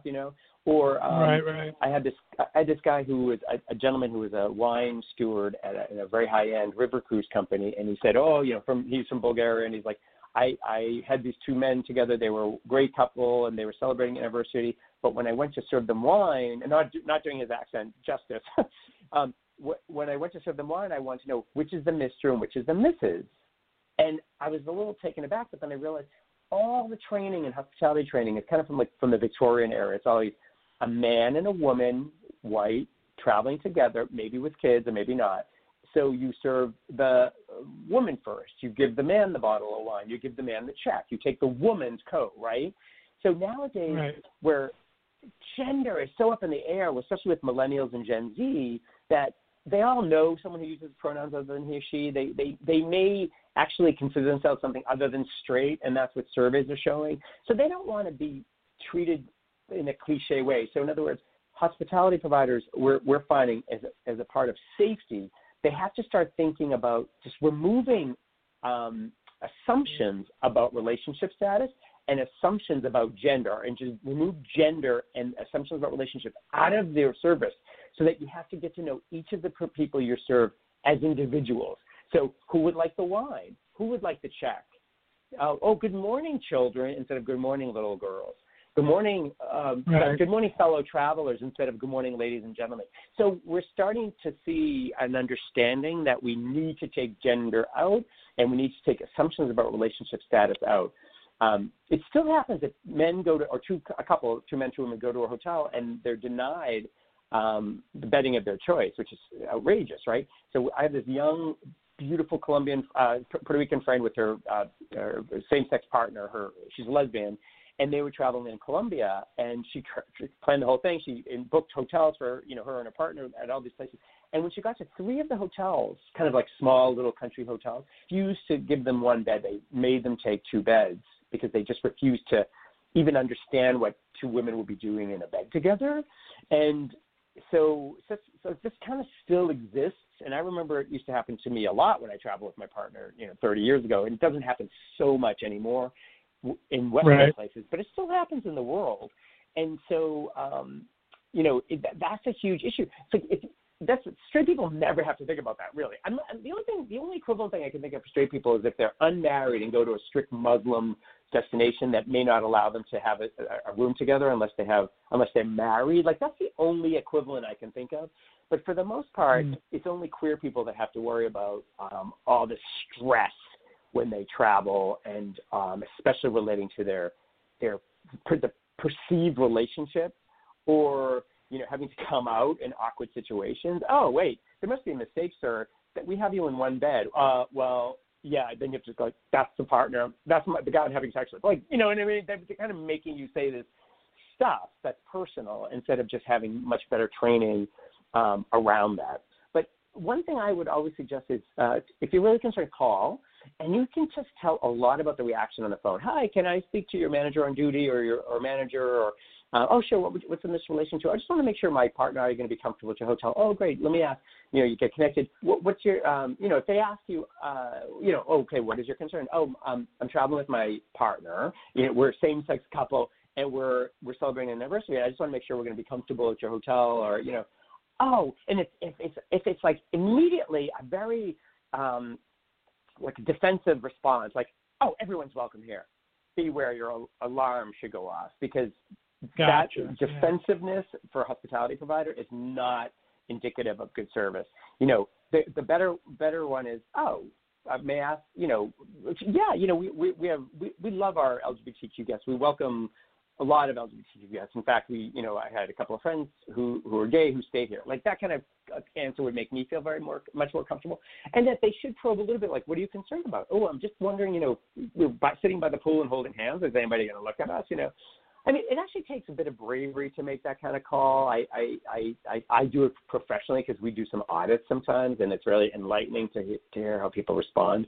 Some people do the defensive thing. Some people get overly effusive. Oh, we love gays, But when you have like someone who's thoughtful about it, it's very interesting. One thing in all the training and travel safety training and marketing training we do is, people don't have permission. Mainstream people, regular people outside of our community, don't have permission, especially in a professional setting, to use the words gay or lesbian or LGBTQ. We do because it's what we do for a living, but most people don't, right?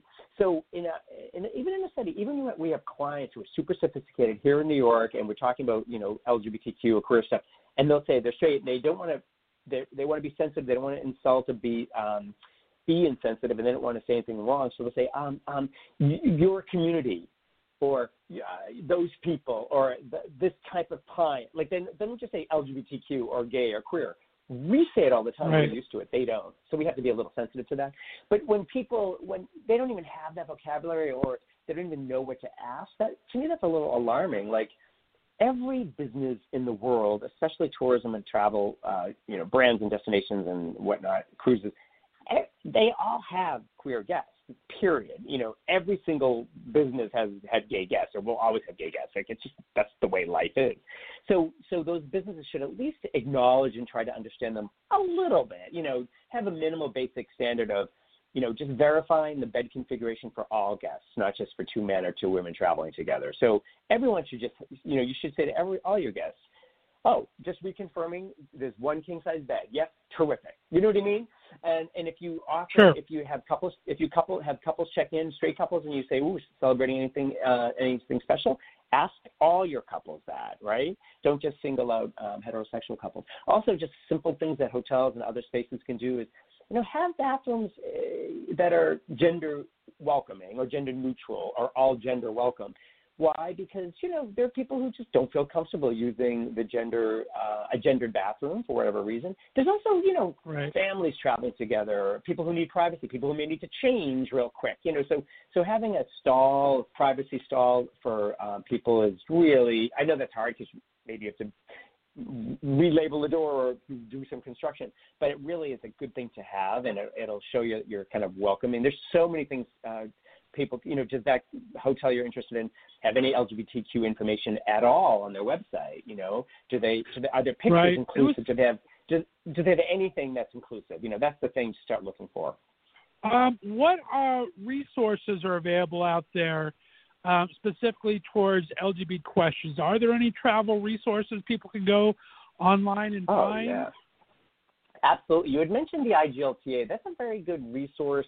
It's really a networking business member-based organization, but their mandate is really for the safety sort of and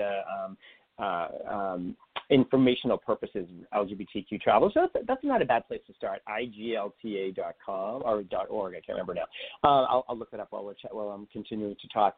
But there are lots and lots and lots of really, really good resources out there in the world. If your listeners just Google, gay travel resources, LGBTQ travel resources, I bet you I'll pop up fairly quickly. But there's so many good ones. There's a woman in Ohio that I think is terrific. I've worked with her a little bit. She's moving towards tourism. She's more into retail. Elise D'Alessandro. She's Ready to Stare is her blog. I love that. For other information sources, say for women, Curve Magazine online has great travel. Once Upon a Journey is these 2 really fantastic lesbian couple from the Netherlands who do a lot of great travel and tourism. If you're interested in a particular destination, you can type LGBTQ NYC or LGBTQ Puerto Rico or Fort Lauderdale. Those 3 and some others have really good, robust content on their destination websites. So that's really, really helpful. And then for the fellows, for the guys, blogs, let me see, there's I actually think if you go on to the IGLTA.org, which I just checked out, they have all their partners. There's lots and lots of blogs, listed there. There's just so many good ones, but they're a little bit scattered. Blogs are they might not get huge traffic, so it might be hard to Google search. But if you just do gay travel, lesbian travel, and then LGBTQ travel, and Google those, you'll see some really, really good content. And the magazine that I was editor-in-chief of, and just until this past March or February, I guess, is Man About World. That's a free quarterly app-based travel publication, mostly geared towards gay men and their travel professionals, but also just really good content and really good information. So those sources hopefully will provide a little bit of a basis to start your research for gay travelers. But there's lots and lots of good information out there. Very, very cool. Well, we got to start wrapping this up, Ed. Talk to me. Sure. What right now is probably the top 3 destinations for LGBT travelers right now, in your opinion? That's such a good question. You know, it's funny. People always ask me, so what are the hot destinations, hot gay travel destinations? And I always joke, it's the same as for everyone else, the straight people, but gay people just go there, like 12 to 18 months in advance. so if you look at your, it's very interesting because if you look at your, I always joke to straight people, if you look at your gay friends' Facebook feed, that's where you'll see them posting. That's where you'll be going in 12 months or a year. You know, for a little while there, it was like Croatia was super hot, right, for gay people. And then seriously, 12 months later, it was that. So for me personally, gosh, there's so many. I have some places on my list that I haven't been to. I still haven't been to Peru, and I think that kind of, especially Machu Picchu, that got kind of hot a couple of years ago. But obviously it's been around forever and ever, and that's definitely high up on my list. Also Malta, that little island, independent island nation in the Mediterranean, where they speak Italian and Arabic, and it's just a really cool melting pot of all these different languages. To me, that's kind of high up on the list. They do a lot of marketing in the LGBTQ space. I think that could be an interesting one. In recent years, I've been to some kind of remote places in Brazil that I really liked. One was Jalapão, Jalapao. It's in kind of the middle of the country, and it's still very undeveloped, but a really special place where you can go into these beautiful round, like hot springs almost, or just beautiful like pools in the middle of the jungle. Really strange and crazy, and red sand dunes. They're almost other-earthly, I would say, otherworldly. Really, really kind of fascinating. Nice. I'm a big, huge fan of Africa, and I think, who knows with the coronavirus, what's going to happen with Africa. But if you can get on a safari, if your listeners can just save their money, go on a safari now. Don't wait for 20 years because there'll be fewer and fewer animals to see. It's heartbreaking to even say it, but I think that's probably true, And then the first trip I'll do after this is all over is go to Paris because I used to live there and I love it, and I had to cancel the trip right when everything kind of started collapsing. I had a ticket in my hand to Paris. Right. And I said, I just can't do it. It's like cutting myself with a knife because for me to cancel the trip, it's the biggest deal in my life. So that was super, super difficult. I've had a lot of my gay friends going to elephant preservation places in Africa, and they're loving every second. I'm seeing pictures all the time of going to elephant sanctuaries and things like that. So that would be a very cool destination. That's a wonderful one. And there are do your research because there are some of those that are exploitive and not nice, and there are others that are just doing the right thing. They're using their money to for conservancy for elephants to kind of rescue them and everything like that. It's such an important thing, and it's good that your friends are doing that because they're contributing to a very important cause. There you go. That could be the only good thing that came out of Tiger King, as we know that there's conservation ones and there's schlocky people. There's so good and bad out there in the animal world. Oh, for sure. Oh, my God. And there's some amazing people. At the New York Times Travel Show, we have one of our partners, Danny Poncher with Sikaleli Tours. She's doing great tours, and they're hurting right now, but they'll come back. And then lesbian-owned Wild Rainbow African Safaris, a woman named Jody Cole runs that, and she's booking. She said she's booked up for 21, so she's if she can hang on until then, which she can, she's going to be in good position. But that's a wonderful resource for anyone, gay or straight, who's interested in going on a safari in Africa. Nice, I like it. Very, very cool. Well, Ed Salvato, it's been a pleasure having you on today. Let everyone know where they can get a hold of you, social media or through your companies, so they can reach out and bend your ear a bit and get some advice. It's me, my pleasure. And you can find me at my website, which is edsalvato.com, EDSALVATO.com. And I'd love to hear from anyone, please. It brings me great pleasure, and I hope we can all get out there traveling soon. Well, it's my pleasure to have you on the phone. We may have to have a regular travel segment on the show here. I think I'd like that because I do love to travel. You know what? I was the call-in guy on the Derek and Romaine show for 10 years until they, one day the next they just ceased because of whatever happened internally. But I would love it if you want to do that. You can count me in. Super duper. We will definitely talk off air on that. Guys, be sure Awesome. to check out Ed's website and take his recommendations. He has been doing this a long time, and he knows of what he speaks. We're actually going to do a fun 5 questions with Ed, so be sure to check out that bonus content. That'll be eligible or available online very shortly. So we're going to go ahead and play out here. Ed, again, thanks for coming on the show. Stay on the line for me. My pleasure. Sure will. And we'll be back in just a little bit. You'll see the Left of Straight show right here on the Left of Straight Radio Network. Can